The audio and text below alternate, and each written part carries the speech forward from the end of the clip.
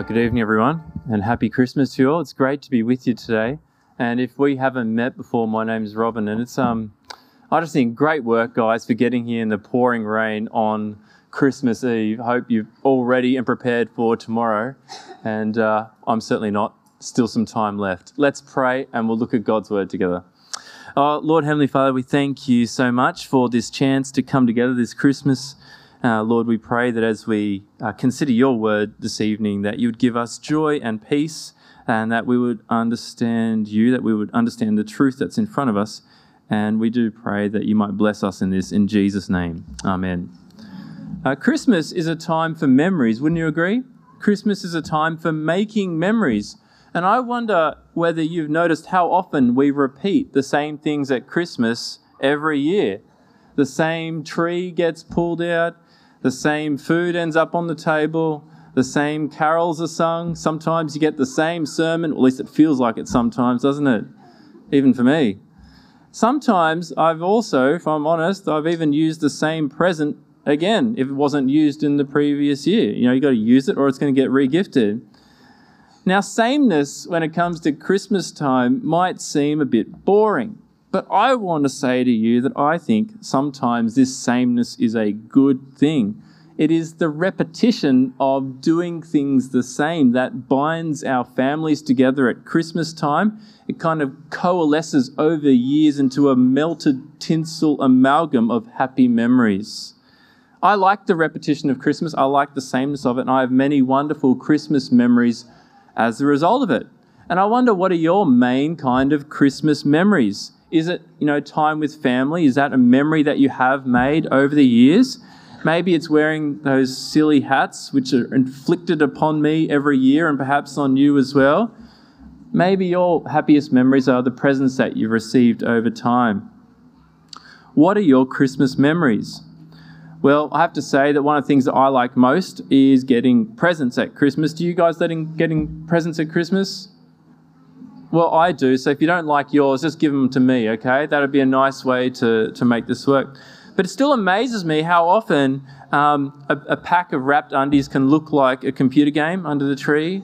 And as I thought about this, it occurred to me that that's probably the reason why they wrap Christmas presents, because it just delays the disappointment a little bit longer.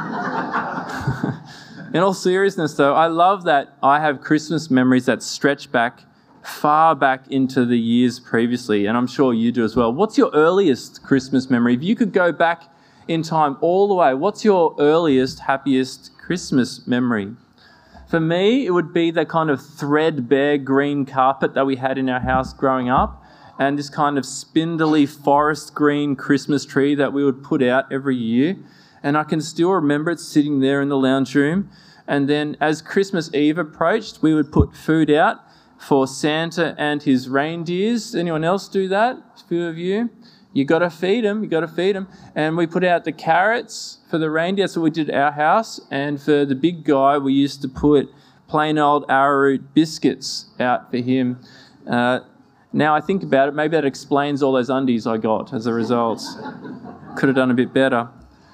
But happy memories, right?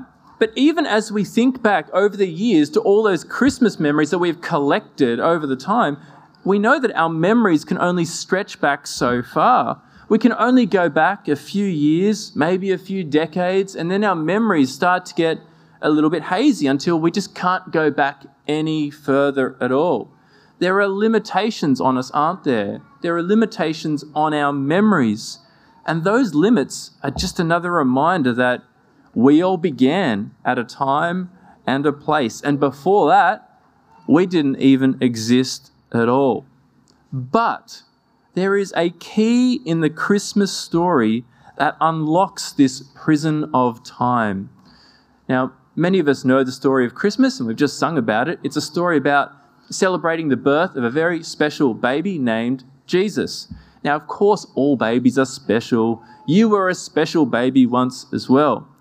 But Jesus is not just special, he's unique. Not only because he is one of us, but because his timeline goes back and back and back and back into forever. Jesus is everlasting, and that's what makes him so different to you and I. And I want to show you this today from the Gospel of John, that Jesus is everlasting and his timeline goes back forever. And we're going to talk about why that matters. So first of all, Jesus is everlasting. Now, many centuries ago, most people who lived, including the great philosophers of the day, like Aristotle, they thought that the universe, made up of all the kind of things that we see around us today, they thought that the universe had always existed. Go back in time and the universe is there. Keep going back in time and the universe is still there. They thought that the universe had always existed. But Christians thought that they were wrong. They insisted instead that the universe actually had a beginning, a moment when it was created, which meant that if you could go back far enough in time, you would find the moment when the universe, as we know it, began. Now, Christians got that idea from the Bible. So, for example, if you turn to the very opening page of the Bible in the book of Genesis, we're told that in the beginning, God made the heavens and the earth. That God made it. So before the universe, there was God, and God made everything that we see.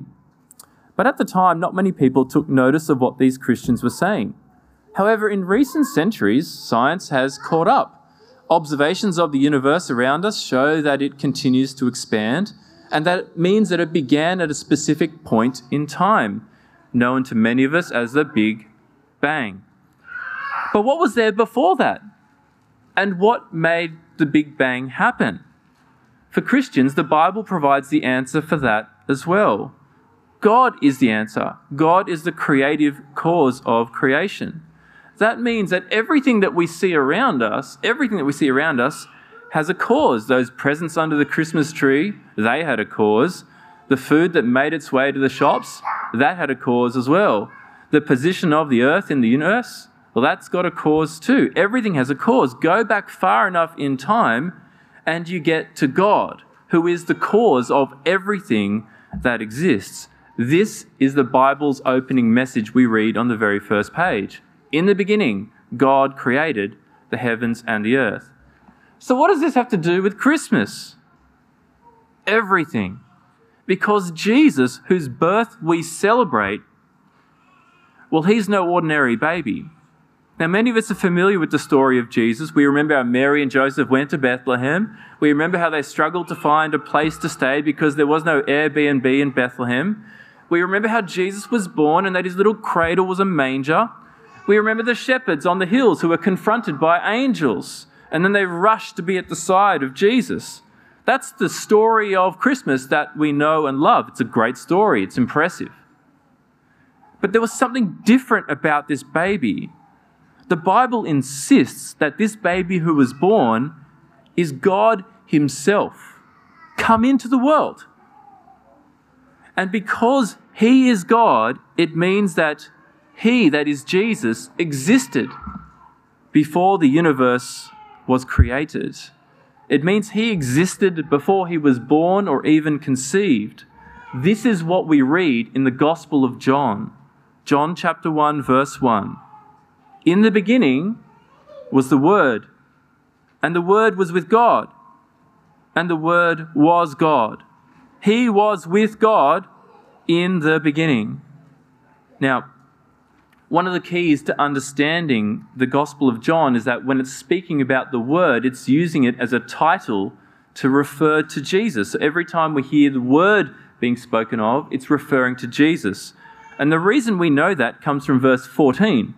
So in verse 14 it says that the Word became flesh and made his dwelling among us. The little baby born in Bethlehem is the Word of God himself. So what this is telling us is that something called the Word at a specific point in time became a human being. And we know from verse 1 that this something was the Word and this Word was God. And this tells us that when Jesus was born, God became a human. And this person who became human existed forever before creation.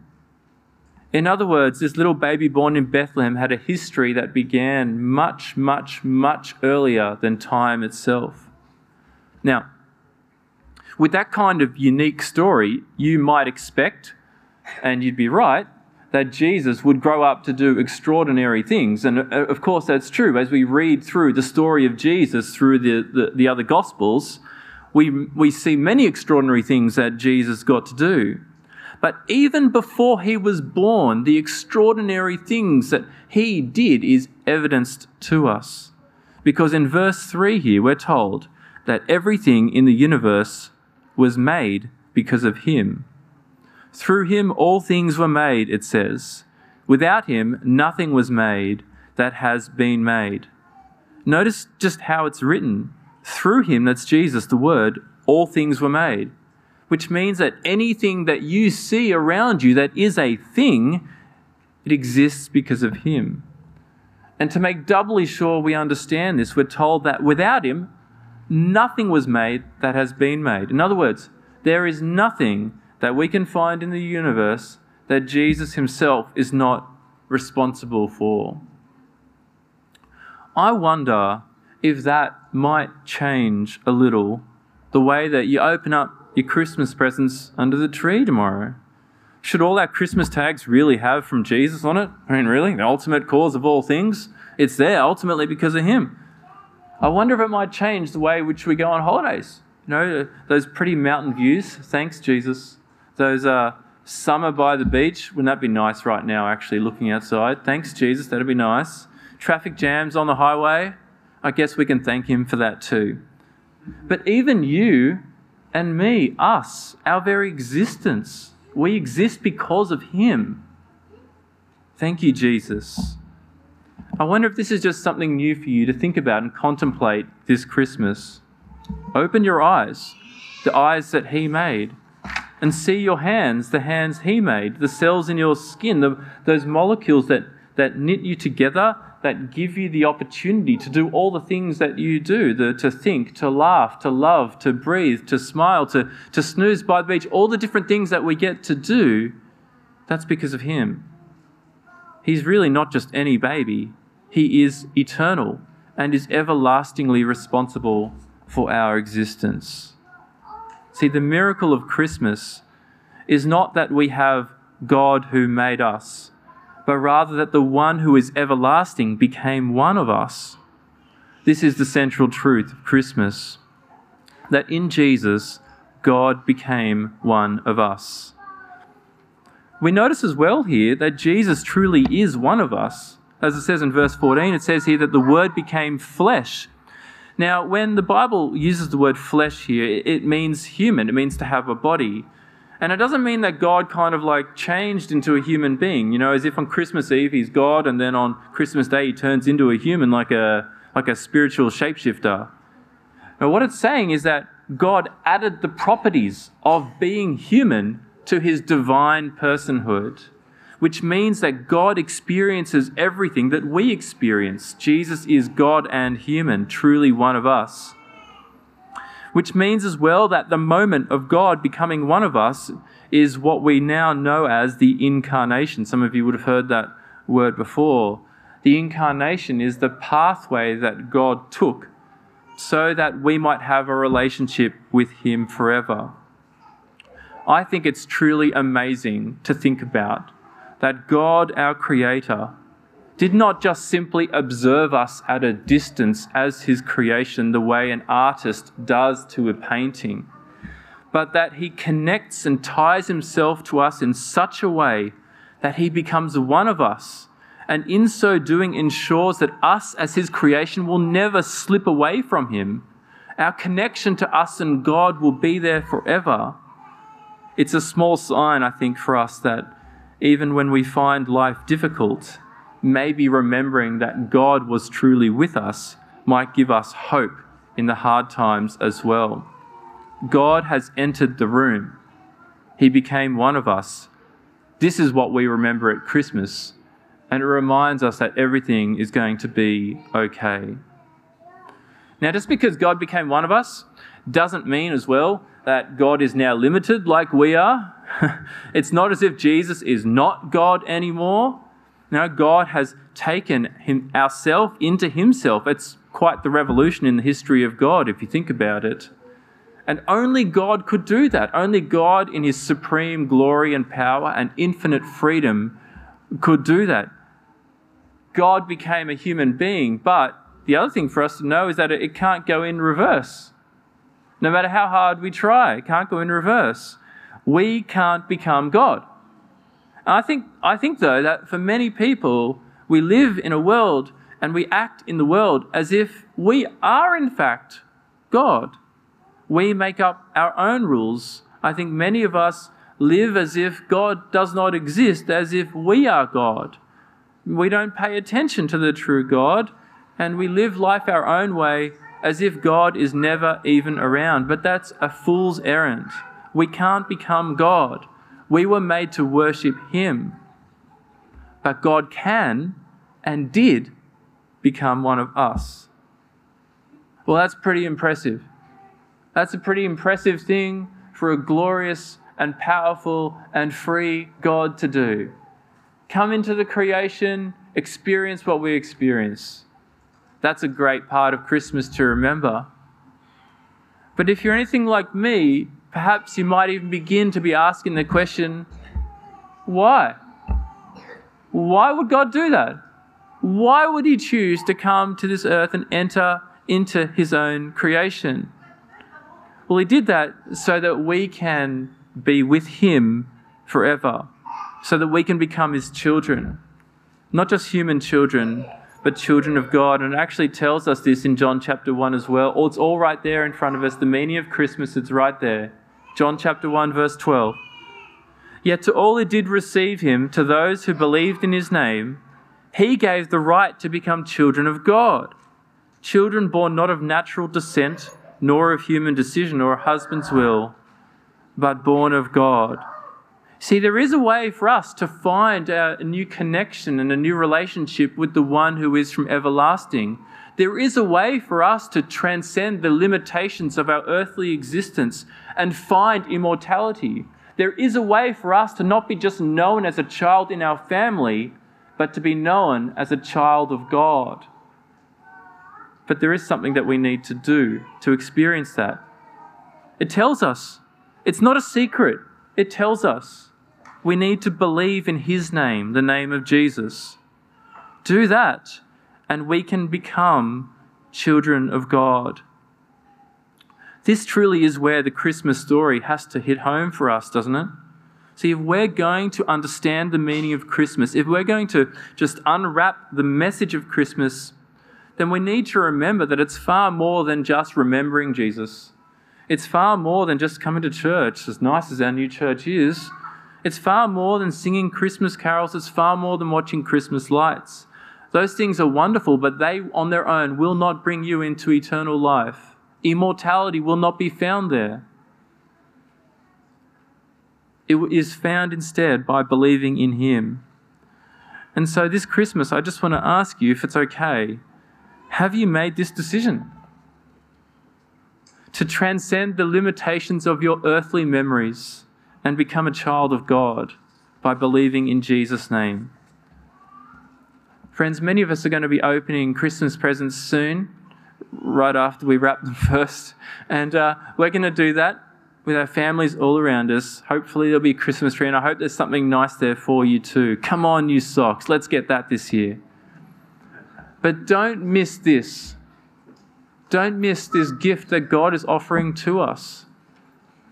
The greatest gift of all that God is offering to each one of us, to come into his family, to be embraced as his child, and to have life forever.